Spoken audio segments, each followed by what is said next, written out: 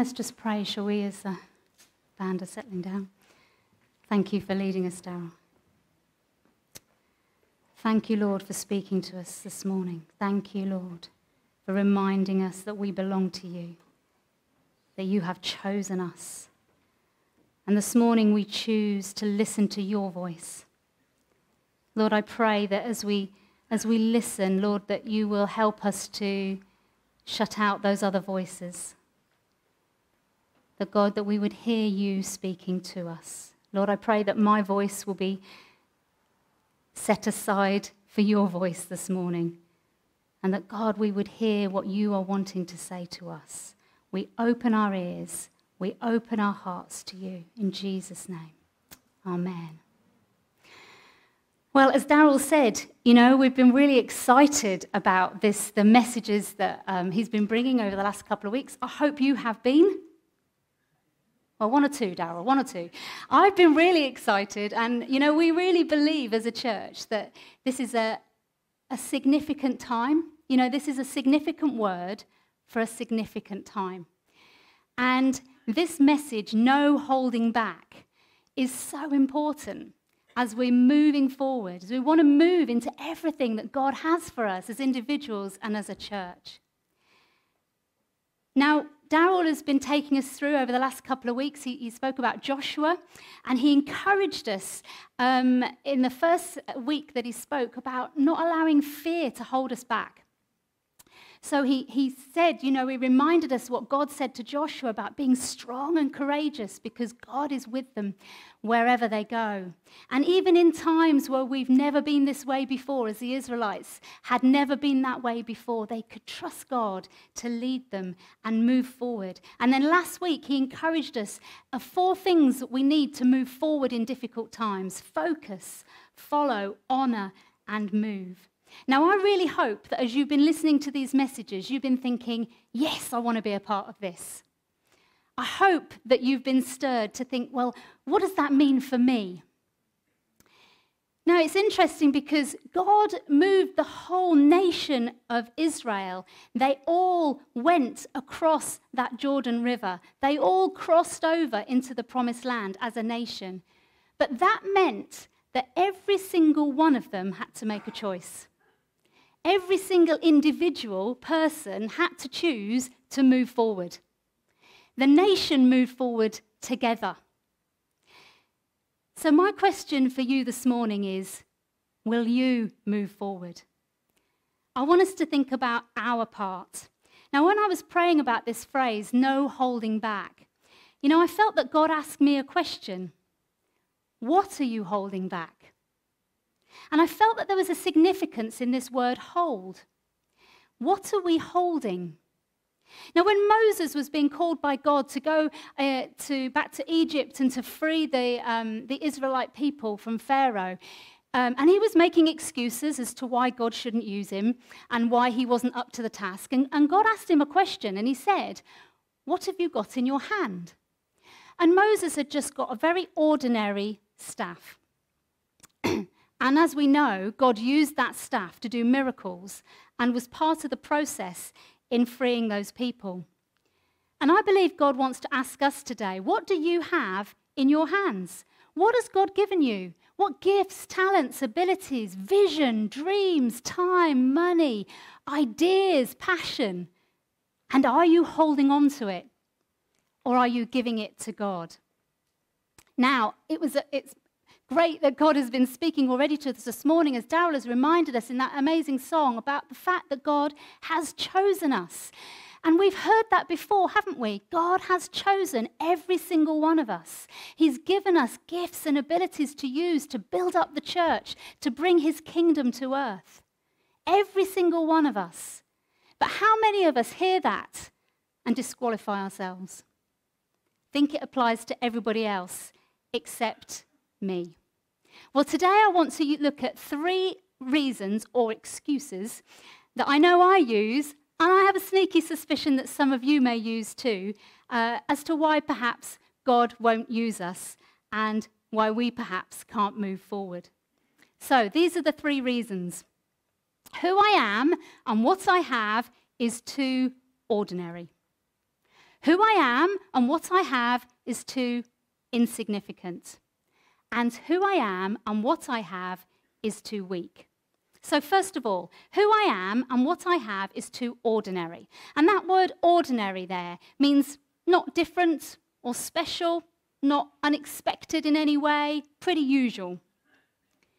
Now, I'm sure we can all identify people that we would think of as heroes. You know, those amazing people who've achieved great things in their life. I don't know about you, but, you know, I'm always blown away when I'm watching the Olympics or the Paralympics and I see the incredible things that these people have done. But most of us probably don't feel that heroic. And we probably feel pretty ordinary. Do we want to be ordinary? Well, I think probably quite a few of us, if we're honest, would rather not be quite so ordinary. I remember hearing an interviewer asking a group of children, probably aged about 7 or 8, what they wanted to be when they grew up. And the majority of them said they wanted to be famous. They didn't know what they wanted to be famous for, but they wanted to be famous. And isn't that our culture today? If you're famous, you're really important. You're really significant. Now, I'm not suggesting you all want to be famous. Perhaps some of you already are. But perhaps we would like to feel a bit special, a bit different, maybe stand out from the crowd a bit. But actually, the good news is that God specializes in using the ordinary. So in Acts 4, excuse me, in Acts 4, Peter and John are hauled before the religious council because they've healed a lame man. And they want to know by what authority they have to heal someone. And then Peter stands up and he's full of the Holy Spirit and he basically tells them the gospel and the good news of Jesus. And then in Acts 4, we read the response of the religious leaders. And it says, when they saw the courage of Peter and John and realized that they were unschooled, ordinary men, they were astonished. And they took note that these men had been with Jesus. Now, I think we can get so familiar, can't we, with the Bible sometimes and the people that we read about, that we actually lose sight of their ordinariness. We think that there's something super special, but actually, Jesus didn't choose super special people. He didn't choose his disciples from the elite. He chose ordinary, uneducated men. These people that he chose weren't considered to be anything out of the ordinary, and they led very ordinary lives. What made them extraordinary was the fact that they'd been with Jesus. The difference was that they'd given their lives to Jesus, their ordinary lives to Jesus, for him to use, for him to work through them in extraordinary ways. Romans 12, verse 1-2, familiar passage. Therefore, I urge you, brothers and sisters, in view of God's mercy, to offer your bodies as a living sacrifice, holy and pleasing to God. This is your true and proper worship. I love the way the Message puts it here. So here's what I want you to do. God helping you take your everyday, ordinary life, your sleeping, eating, going to work and walking around life, and place it before God as an offering. Our everyday, ordinary life, our sleeping, eating, going to work and walking around life is the life God wants to use. Don't hold back because you feel too ordinary. Don't hold on to your ordinary life. God wants to use it. I don't know what kind of testimony you have about how you came to know Jesus, but I used to wish that I had a bit less ordinary testimony. You know, you hear testimonies of how God saves people out of incredible lives of crime and drugs and difficulty, and incredible what God does in people's lives. And I love to hear those stories. And I'm so grateful that God works in those ways. But my testimony is far more ordinary. But you know what? My friends are also ordinary. They're not really into, well, not that I'm aware of, life of drug and crime. And in fact, my testimony, although they might appreciate and be amazed by the testimony of how God saves people in those circumstances, perhaps actually what they can relate to more is how God has worked in my ordinary life, because their life is an ordinary life. What we are and what we have is never too ordinary for God. So secondly, who I am and what I have is too insignificant. So insignificant here means small or not noticeable and therefore not considered important or thought to be valuable. So my question to you this morning, do you feel valuable? Do you feel significant? You know, we look around, don't we? And we look at other people and we feel that they're much more significant than us. They're much more important, much more valuable to God. Their talents, their gifts, their abilities, they're much more important. No one would really notice us and what we have to offer. In fact, God probably doesn't really notice us half of the time. That's how we can feel, isn't it, sometimes? But I want to remind you today, as we've already been reminded, that you are chosen by God. You are handpicked by him. With all your peculiarities, all your hang-ups, all your difficulties, all your gifts and all your talents and all your abilities, you have been picked by God, chosen by him. Your value, your worth is the value that he places upon you, and that is the value at the price that he paid for you, which is the life of his son. Your worth is immeasurable because the love he has for you is immeasurable. Ephesians 1 tells us that God had us in mind even before he created the world. Just think about that for a minute. Before anything was created, God was thinking about us. And then Ephesians 2, verse 10 says that we are God's handiwork, created in Christ Jesus to do good works, which God prepared in advance for us to do. God created us to love and serve and worship him. He designed us for that purpose. And even before we were born, he had a plan for us. Now think about this for a minute. Do we have any inventors in the room? Do we have anybody who likes to make things? Yeah, I know my husband does. So if you make something for a purpose, you design it for that purpose, you create it for that purpose. You have in mind the purpose that you want it to fulfill, and then you make it to fulfill that purpose, yes? And it's effective if it does what you plan for it to do. God had a purpose for us before he created us, so therefore he created us to fulfill that purpose. So you are the design that God intended.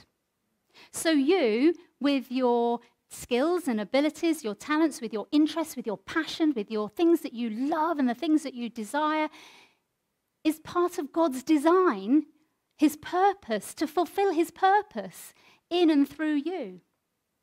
Now, of course, that doesn't mean that we're the completed article. It doesn't mean that we don't need a bit of work. You know, God still needs to work in us to help us, to help us deal with the issues that we face and the things that come upon us that affect us and perhaps damage us in some way. But he has a purpose for us, and he's created us for that purpose. It's easy for us, as I said, to look around and look at other people and feel that they're more significant. But that is not how God sees us. Remember that we are his body, and every part of the body is important. Now, when we look at our own bodies, we can see a fair amount of it, but we can't see everything. We can't see our internal organs. I cannot see my heart, but I'm very glad it's working. And I'm sure you are too. We don't actually think about those bits unless something goes wrong, and then we're pretty aware of it. So there's parts of our body that we don't see, that aren't so evident, but are essential. And that's just like the body of Christ. Some parts are more visible than others, but the more visible parts aren't any more important or more valuable than the less visible ones. So as a body of Christ, Some people may have more visible roles, but that doesn't make that role or that person any more important than anybody else. God is the expert in taking the small and seemingly insignificant and transforming it. In 2 Kings 4, we read the story of the widow and her oil. I just want to read this to us. So the wife of a man from the company of the prophets cried out to Elisha, "Your servant, my husband, is dead, and you know that he revered the Lord. But now his creditor is coming to take my 2 boys as his slaves." Elisha replied to her, "How can I help you? Tell me, what do you have in your house?" "Your servant has nothing at all," she said, "except a small jar of oil." Elisha said, "Go round and ask all your neighbors for empty jars. Don't ask for just a few.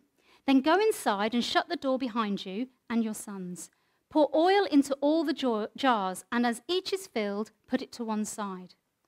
She left him and shut the door behind her and her sons. They brought the jars to her, and she kept pouring. When all the jars were full, she said to her son, "Bring me another one." But he replied, "There's not a jar left." Then the oil stopped flowing. She went and told the man of God, and he said, "Go, sell the oil and pay your debts. You and your sons can live on what is left." When Elisha said to the woman, "What do you have?" her first response is, "I've got nothing." And then she remembered the small and insignificant jar of olive oil, except a small jar of oil. It was almost like it wasn't worth mentioning, like it was too small and insignificant. What good could that possibly be in this situation where I'm about to lose my sons to pay the debt of my husband who's died?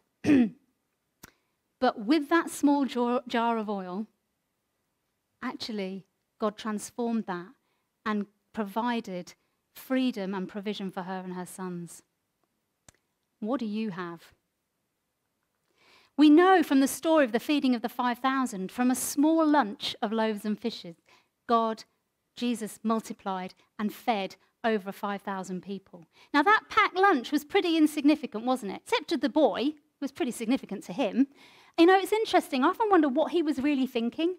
If you imagine yourself in that situation, you know, you've heard that there's a need for food and you've got your packed lunch. I think I'd be thinking, well, I'm all right. I've got mine. I don't think I'd be thinking, well, you know, perhaps this could help. Would you? But he obviously did think it would make a difference. What do you have? Don't discount it as too insignificant.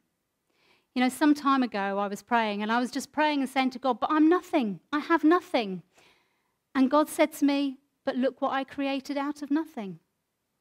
If God can create a universe from nothing, he can take the little that you and I have and make it into something for his glory. What you and I are and what we have is never too insignificant for God. And then finally, who I am and what I have is too weak. And weak here means lacking strength, not good enough, especially in ability, skill, or quality.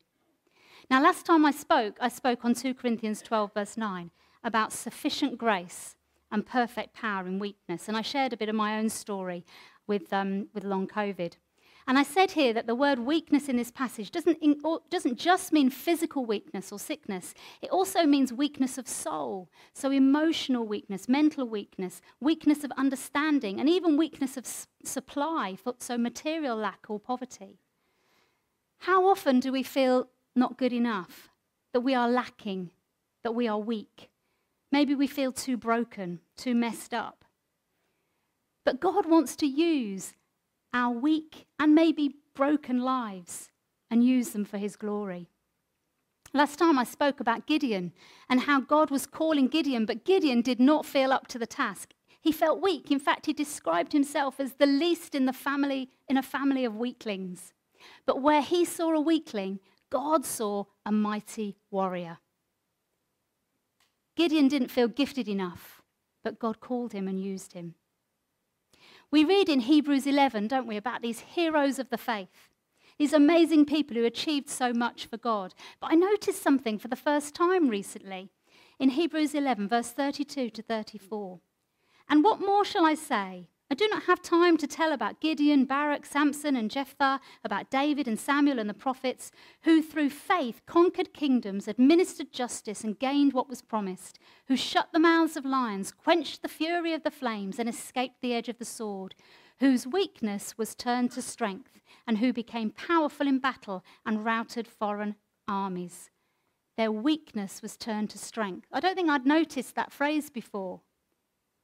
But in fact, if you look at the lives of all of those people that are listed in Hebrews 11, you'll find that they were not only weak, they were doubting, they were troubled, they were sinful. In fact, some of them were pretty screwed up. Our weakness is not a barrier for God. As I said last time, our weakness is an opportunity for the demonstration of His grace and power. And one of the things that I've struggled with since having this fatigue and being limited is just being limited in what I can do to serve God. I felt I've got so little to give. But if God can use a boy's packed lunch to feed 5,000 and a weakling to defeat an army, He can use the little that you and I have to be used for His glory. So who you are and what you have is never too weak for God. 1 Corinthians 1, verse 26 to 29. I want to read this in the Amplified. For simply consider your own call, brethren. Not many of you were considered to be wise according to human estimates and standards. Not many influential and powerful. Not many of high and noble birth. No, for God selected, deliberately chose what in the world is foolish to put the wise to shame, and what the world calls weak to put the strong to shame. And God also selected, deliberately chose, what in the world is lowborn and insignificant and branded and treated with contempt, even the things that are nothing, that He might depose and bring to nothing the things that are, so that no mortal man should have the pretense of glorying and boast in the presence of God. These verses tell us the kind of people that God deliberately chooses.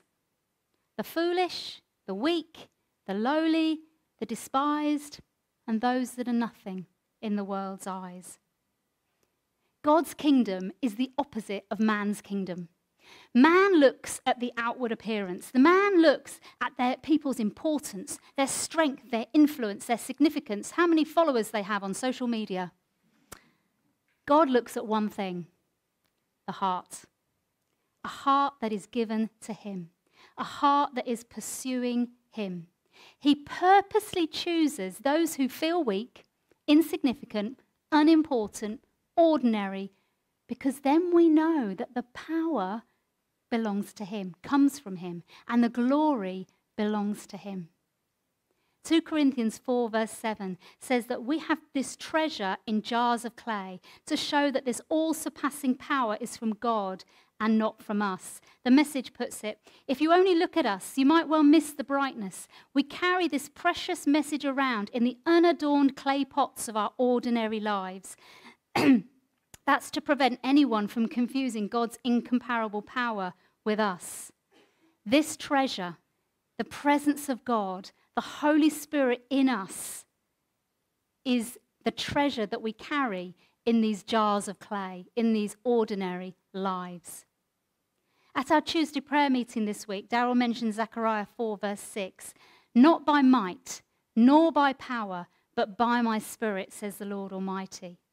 It's only through the power of the Holy Spirit that we can move forward into all that He has for us. It's not about our power. It's not about our ability. If you're sitting here this morning, you're thinking, well, I don't feel unimportant. I feel quite special, and I feel actually quite significant, and actually I feel quite gifted. Be careful. Be careful. It's not about us. I'm really pleased about that. I don't know about you, but I am very relieved it's not about me. It's about Jesus in us and what He can do with the little that I have. When we give to Him our ability, our gifts, our talents, our vision, our dreams, our time, our energy, our money, everything, and we allow Him to work through them, He can do incredible things. So my question to you today is, what are you holding? Are you holding back? What do you have in your hands? What has God given you? Think about Joshua and the Israelites walking around Jericho. You know, before the walls came down, they were told to walk around. What an ordinary thing to do. Walk. Pretty much most of us can walk.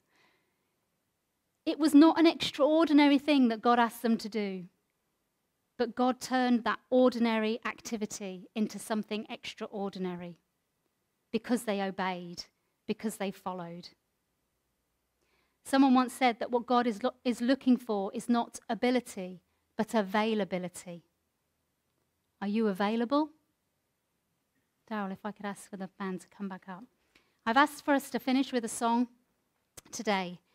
And I just want to ask you the question, are you willing to allow God to take your ordinary, maybe feeling insignificant, weak life and use it for something amazing? Are you available for the Holy Spirit to work within you, to bring glory to God, to do something for Him, to move forward? So as we move forward together, we're all taking the step forward, all taking a step into what God wants for us. Not feeling that we're excluded, not excluding ourselves because of how we feel about what we have to offer, but knowing that what God can do in us is far more than what we might feel we can do with what we have. He can transform us and He can transform what we bring to Him. No holding back. No holding back. So as we sing this song, it may be unfamiliar to you, so just listen to it.